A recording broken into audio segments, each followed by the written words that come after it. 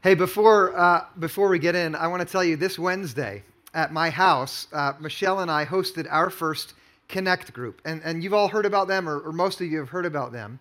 It was our first one, and we had about 16 folks, and I see some of you here this morning, gathered in our living room to talk about what God had been teaching us as we've been attending to the kinds of habits that correlate with chronic unhappiness.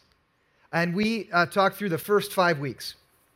If this is your first time here, this is week 6. I was extremely encouraged afterward to see how many of us were able to see in what we've considered together the ways that we ourselves need to grow and change. Have others of you experienced that too? This morning, we're going to move to our 5th habit, and I want to tell you right off the bat that this one's different than the others. This one is less a matter of what you do and more a matter of how you see. So less about the behaviors that you engage in and more about the way that you tend to see the world around you. The habit we're considering is this: the habit of seeing yourself as a victim. Now, because this is a habit that primarily has to do with how you see, it makes it challenging in 2 ways, and here they are. First, this habit tends to be a lot harder to see in yourself than the other habits.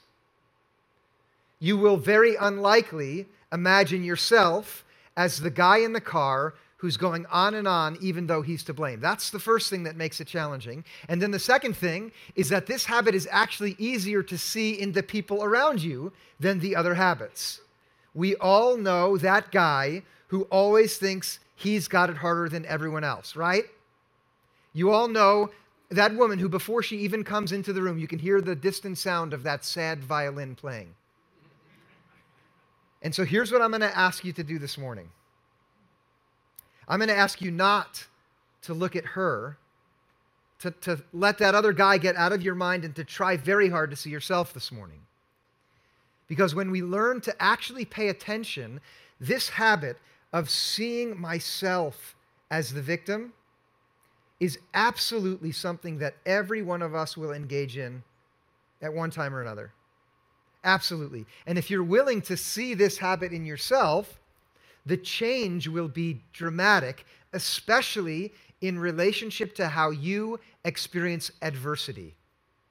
Am I right that every one of you has your own share of adversity that you have to face?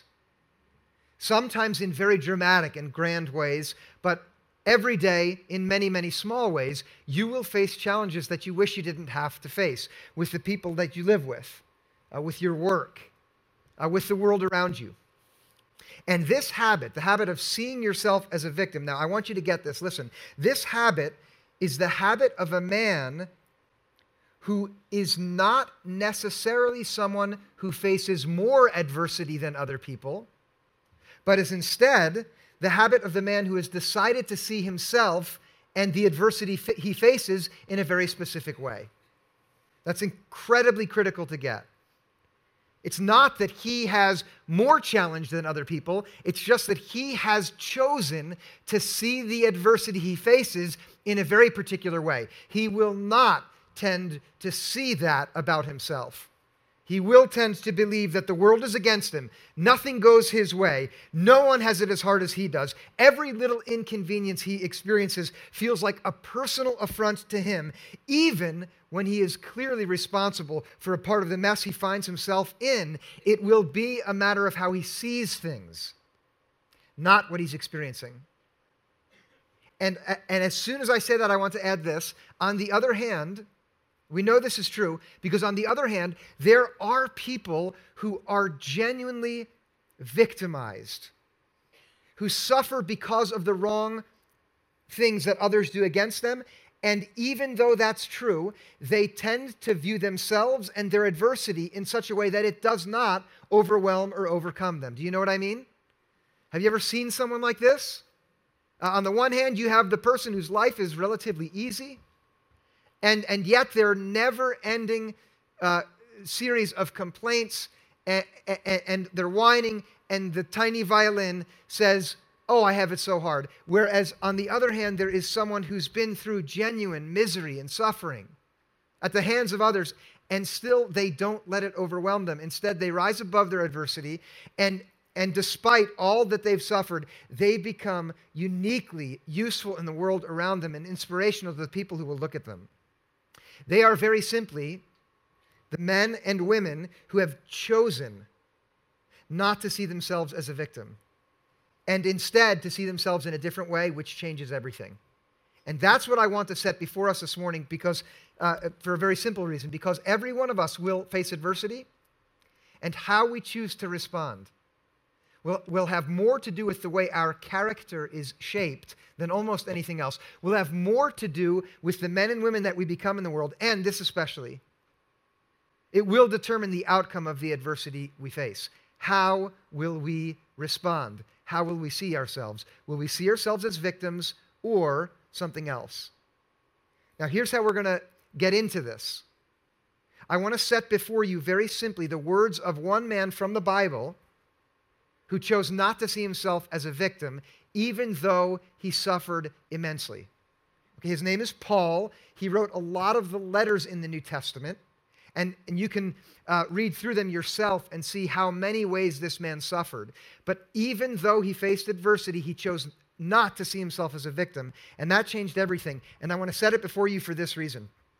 I would like you to choose the path away from seeing yourself as a victim, so that God uses you in the world as he means to, especially in the face of adversity. Now, if you want to follow along on your own, the scripture that we're going to look at comes from the book of 2 Corinthians, and it comes from the 4th chapter of that book.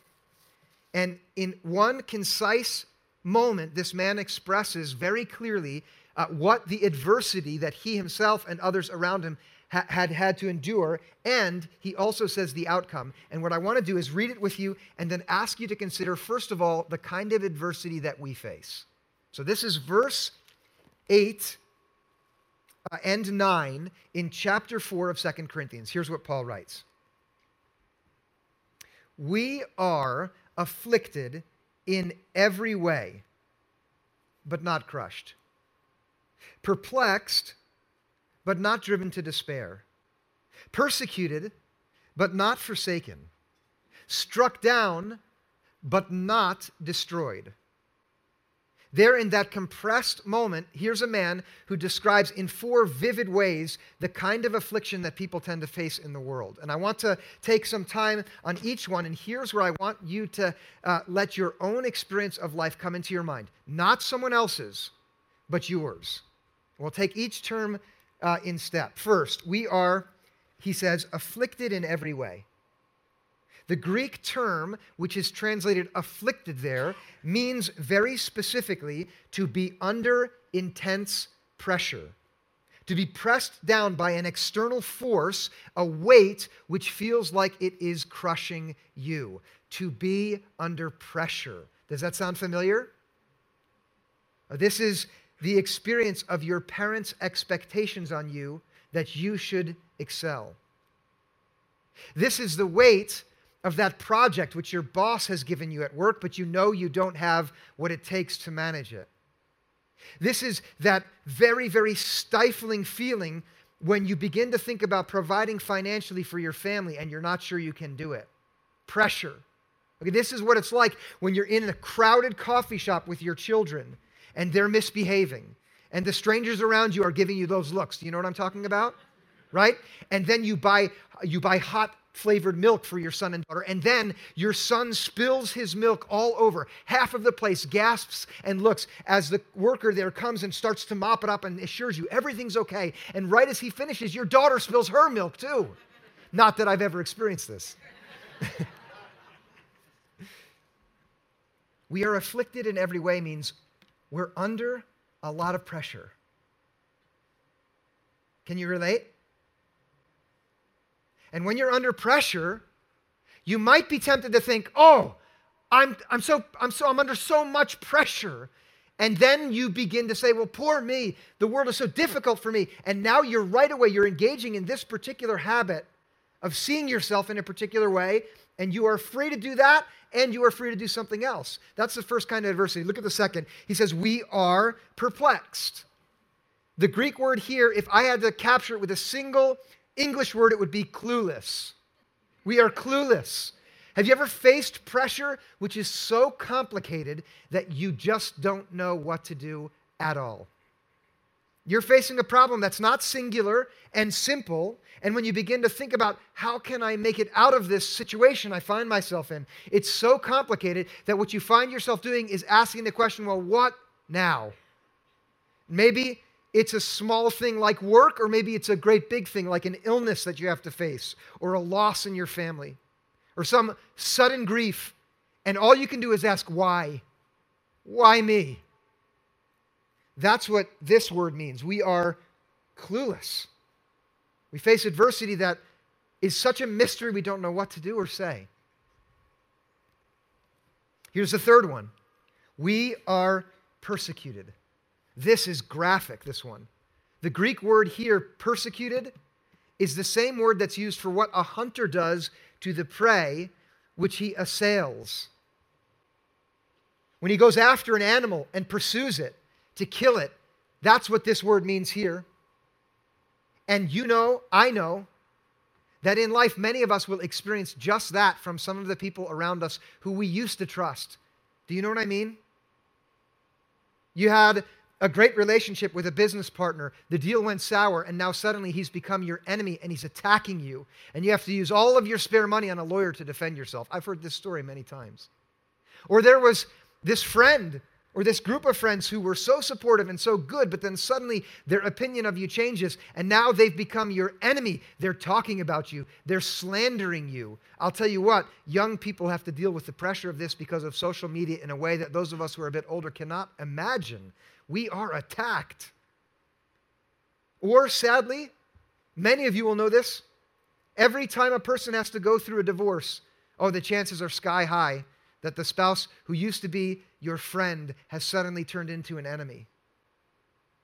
Do you know that many of us will know what it is to be persecuted and the pain and adversity that comes from that? Yeah? And some of you in here are dealing with that right now. Here, the fourth way he describes adversity is we are struck down. This is a word from the world of athletics. It's a wrestling term. It's a term for what that guy does when he grabs you and he throws you down onto the ground and wounds you because he's stronger than you are and he's against you and you're powerless when he grips you and throws you down.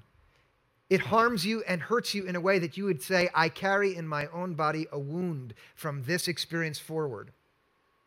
And isn't that a graphic depiction of what it's like when we have to suffer the adversity that was described previously? I want you to think for a moment, do you carry into Renaissance Church this morning the wounds that have come because you were persecuted, because you faced a problem that was perplexing, because you were afflicted?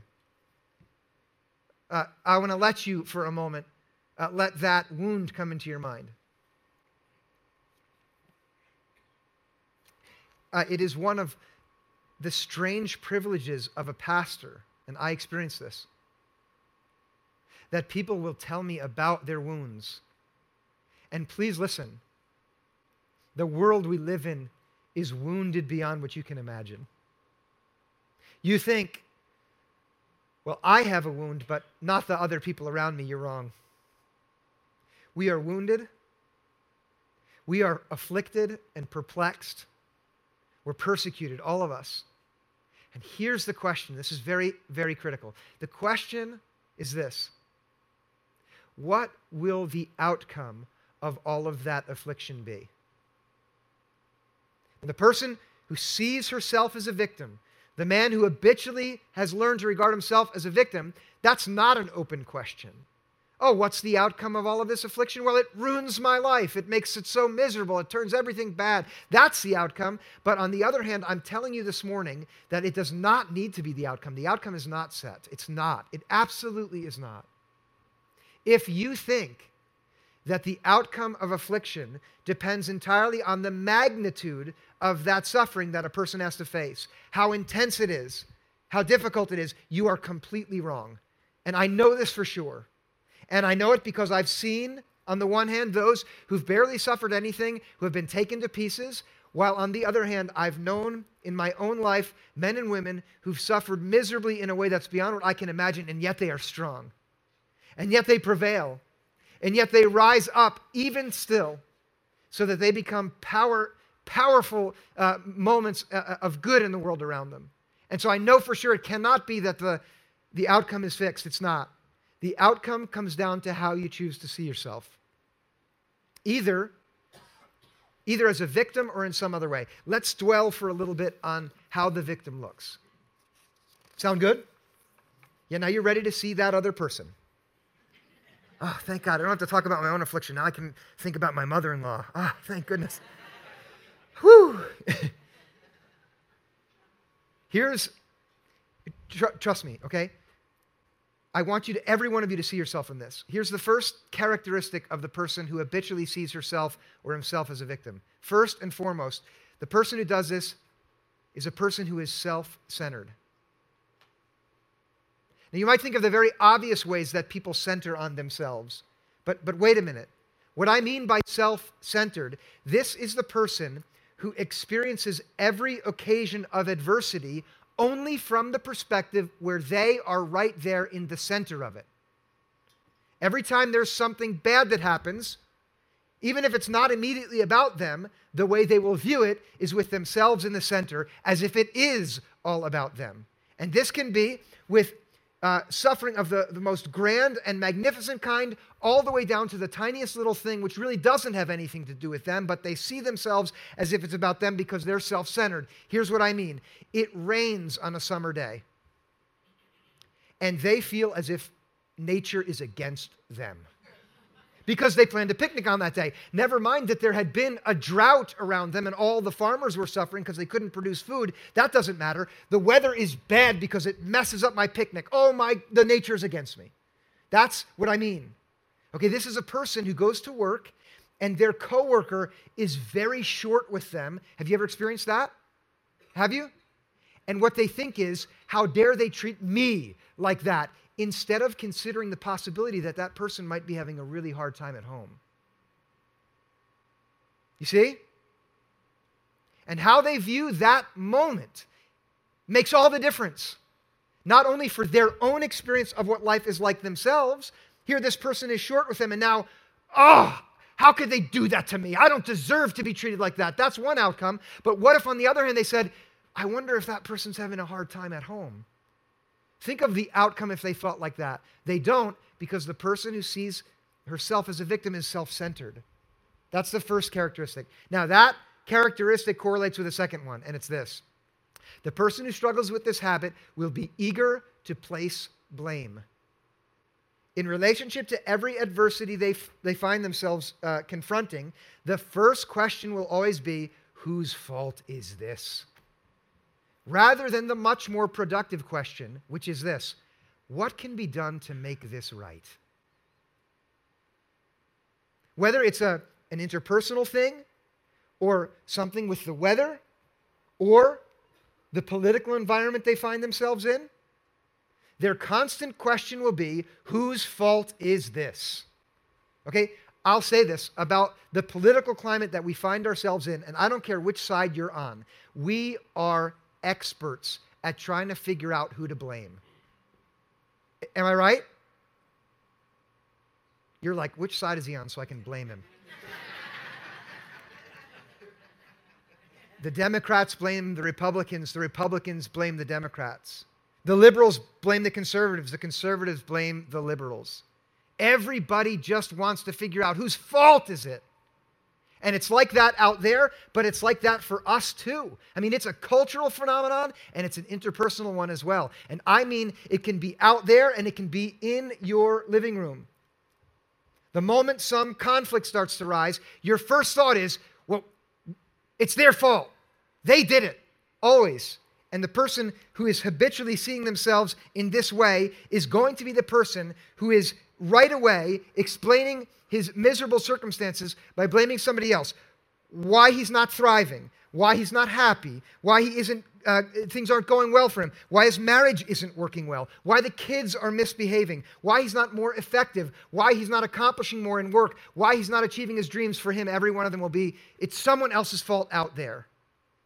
And it will be hard for him to pause and see that what's really happening here is he's taking a view of himself, and he's seeing self as a victim and thereby not taking responsibility for himself. I'll tell you why he can do this effectively. He engages in what social scientists call the fundamental attribution error. Have you heard of this? Well, let me tell you. The fundamental attribution error, and you do this, and I do it too, is this pattern of blaming the bad actions of others on their character while excusing your own bad actions on environmental factors. That is, when someone's short with me at work, I say, it's because they're a bad person and they're impatient and they're immature. But when I'm short with someone else, I say, it's because I didn't get a good sleep last night. It's funny, but we do this all the time. And it is a hallmark of the person who engages in this habit of always seeing themselves as the victim. Blaming. Here, there's a third thing that will be true of the person who sees herself or himself as victim, and it is that they will perpetually feel powerless. Now, I want to tread lightly here because there are moments of injustice and monstrous abuses of power in the world around us in which one person uses their might and power to harm and hurt another. You know about that, don't you? But I will tell you the story of men and women who have even been victimized by the power that others have exerted over them in evil and wicked ways will show you that even still, a person remains in some measure in control of how to respond and still holds some power. And the person who is habitually seeing himself as a victim will wrongly believe that he has no power to change anything at all in his miserable environment. And because he believes that, he won't change anything. And thereby, he will be like a man who builds his own prison and locks himself in it even though the door has no lock on it. He'll be like a young boy who sits alone in his living room at home with the shades pulled on a summer day and complains to his parents about how boring his life is while all of his friends are outside playing. They're all welcoming him and ready for him to come out. And mom and dad are saying, would you go outside and play already? And instead, he sits inside with the window shades pulled and says, oh, but I can't. My life is miserable. Have you ever had a child do that? Have you ever done that yourself? I'm telling you that you might find yourself being in this position, all right? My job is so miserable, it's ruining my life. Do we have anyone like that in here? Don't raise your hand if you work with the persons around you. Haven't you heard someone say that? You say to that person, well, why don't you go get another job? What do they say? Well, I can't get another job where I earn this much. Okay, maybe that's true. Why not get a job where you earn less? You can do that. And what will they say? Well, I can't afford this life that I have if I earn less. Okay, why not downsize and move into a smaller house? You can do that, right? What will they say? No, I can't do that because the house has to be this big to fit my family, and this area is a very expensive area to live in. Why don't you move to a less expensive area? I'm serious. At every step, you find yourself thinking about your job, about the relationships around you, about the way your friends are treating you, any one of them, and you find yourself feeling victimized by those things. You must always be open to the possibility that you still have some power, and I know this, and I know it for one reason. It's not just pragmatic. It's because of what I believe about God and what I therefore believe about you, and it is that God has given you, every one of you, a share of his power. Every one of you, the freedom to not choose to see yourself as a victim always, so that you get stuck in this pattern of always feeling that you've got it worse and thereby becoming a person who's turned in and has really no positive effect in the world around you. But instead, you are free, every one of you, to turn and go in a different direction. The direction where your adversity does not overwhelm or overcome you. That it does not, but that instead you are born through it by a power that is greater than you, so that you persevere and so that you turn out to be a person who shines so brightly in the darkness precisely because you've been a victim, But instead of seeing yourself like that, you turn your vision and see yourself in a different way. And you are all free to pursue that path. And I'm going to show you why in a second. But before I do, I want to ask you to do this one last time. I want you to look now honestly at yourself and say, where am I stuck looking at myself as a victim? Where I've put myself in the center of some adversity, where I've just been blaming the people around me or that person or that event, and where I've really decided that I have no power at all. Where is that?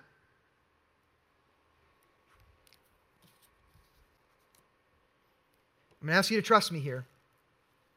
Whether you go on seeing yourself as a victim in that moment is a choice that you are making. And I'm asking you to trust me because this is a challenge. If you go out of here today and this week you start feeling like that again, I'm challenging you to take responsibility for the choice to see that whole situation in that way. That's the first thing I'm saying to you. And then secondly, this is my favorite thing that I get to say. I want to invite you to see yourself in a different way. Paul, the man that told us about adversity, whose words we read a bit earlier, was a man who had to endure affliction of the kinds of which he wrote. That was autobiographical for him.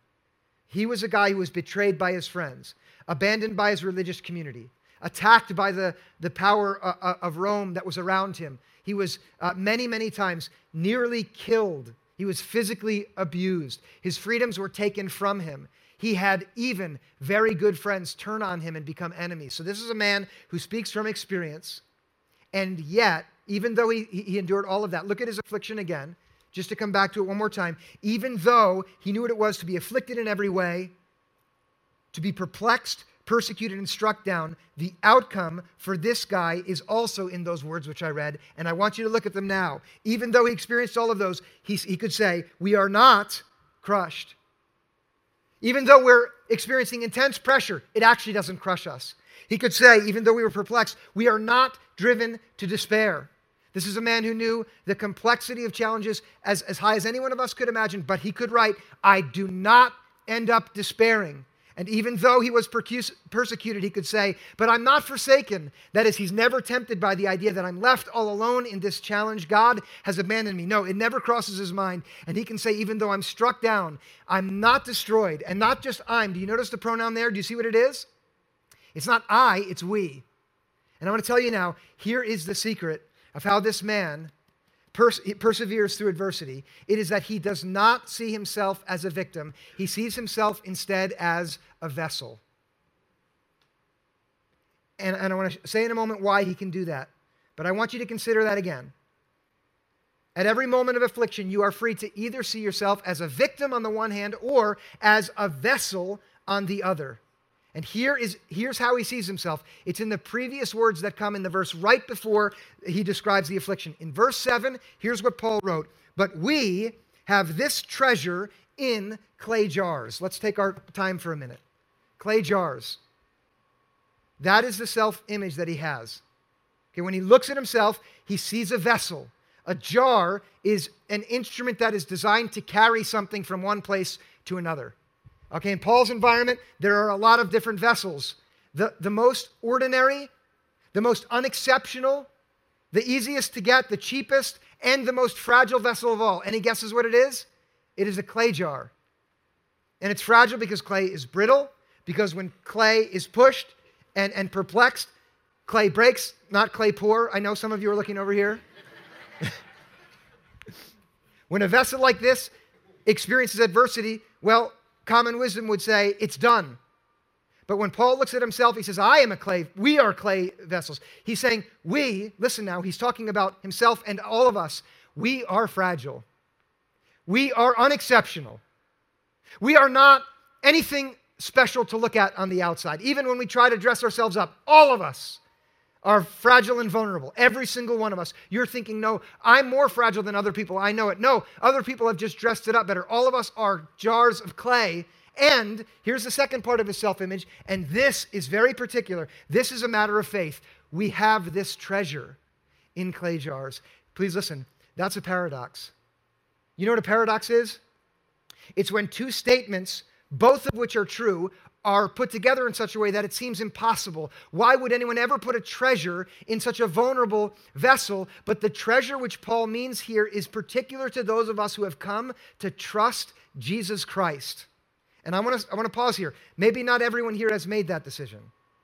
And if you're not a person who has said, well, I've trusted my entire self to Jesus, then I'm going to tell you right now, I'm glad that you're here, and this now for you is going to be an invitation. Okay, if you're a person who's already trusted Jesus, for you this is a reminder, okay? Because we forget. The treasure, Paul says, these are his exact words. The treasure is the light of the knowledge of the glory of God in the face of Jesus Christ. And that's a complicated way of saying the treasure which we carry, listen, is the deep and unshakable conviction that God is for me.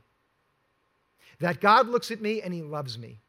And not that this is an abstract feeling that God has, but listen, this is why he says in the face of Jesus Christ. It's the conviction that when God looked at me and all of us and the way we victimized each other, his decision was to overcome that mess by coming into the world in Jesus Christ. And listen now, in Jesus Christ, God walks the road of the victim all the way to the end and becomes the victim who dies on the cross for me, who dies on the cross because of me. And he does that so that I never, ever, ever have to be the victim truly again, that now, from now on, I'm free to see myself as the one who is utterly saved because of his grace for me. And that is a reminder to every one of you who is a Christian. And if you're not a Christian, it's an invitation to say in this moment, you know, I am done trying to walk through life on my own power and strength, and I want to relinquish myself to the Master Jesus, the one who is God himself with us to carry me and to become the victim for me, because I need that freedom. If you believe, and by believe, I mean if you choose to trust him, then like Paul, you can say, we have this treasure, this knowledge, the knowledge of God's power and benevolence in our hearts. And then you are free no longer to see yourself as a victim, no matter what anyone does to you. And instead, you're free to see yourself as a vessel. A vessel of what? Paul goes on to say right there in the second half of this passage.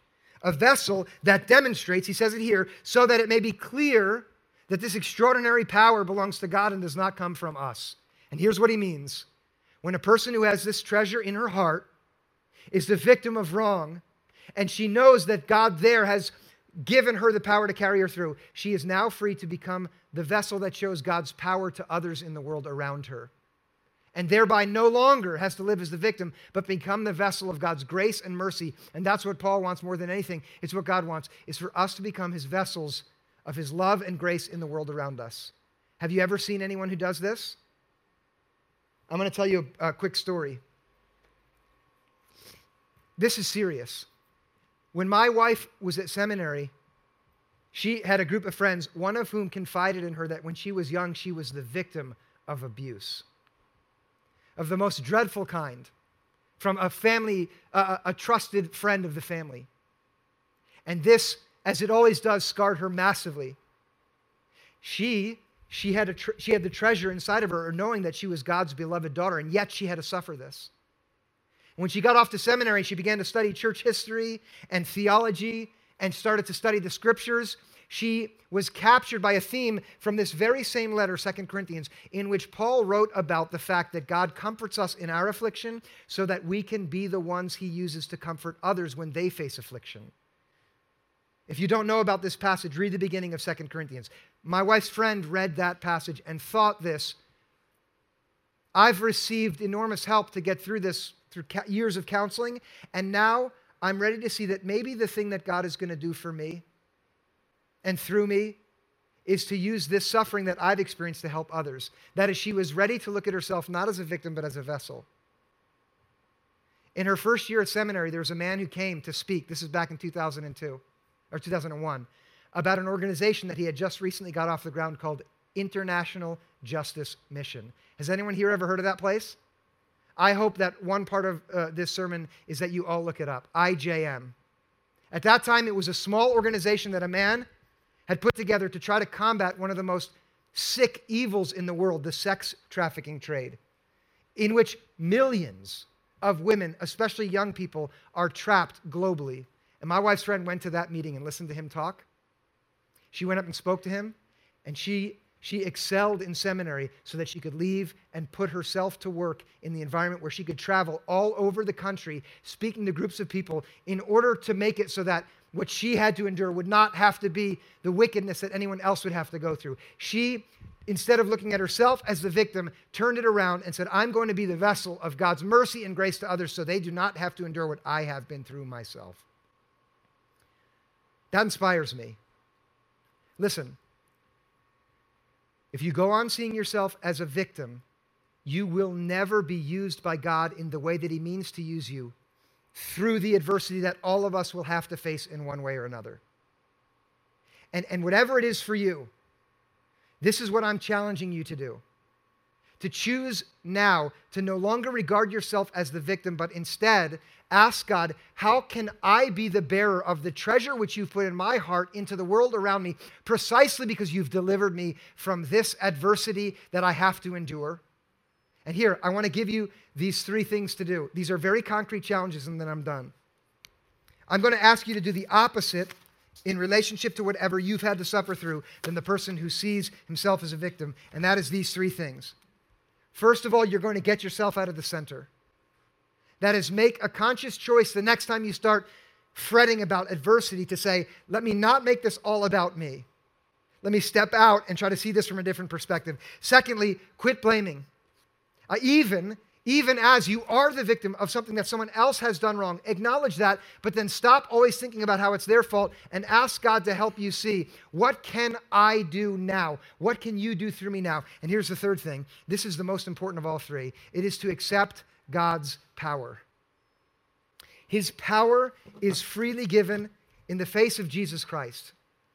He has come to liberate us from all oppression, to set us free from every affliction, and to give us His power to dwell in us, to carry us through no matter what adversity we have to face. And listen now, it is up to you how you see yourself. It is. And I'm telling you, you are a jar of clay, and you are free to accept God's power in you so that it may be made plain that the extraordinary power belongs to God and does not come from us. There is freedom in that. Would you join me in prayer as I ask God to give us a deep sense of His truth? God, for these words of the Apostle Paul, we give you thanks. We thank you especially for his witness, a man who suffered immensely but did not become a victim, but instead a vessel. I ask very simply, God, that all of us who face obstacles would be given your wisdom to see them as opportunities to be witnesses of your good and gracious power in the world around us. God, free us from the pattern of seeing ourselves as the victim, and help us embrace the power that you've given us and endure the affliction we must, and use us to help others in the world around us. God, we ask this in the name of Jesus, the one who became a victim for us. And we thank you for the treasure which you've given us in him. Help us embrace it and own it today in Jesus' name. Amen.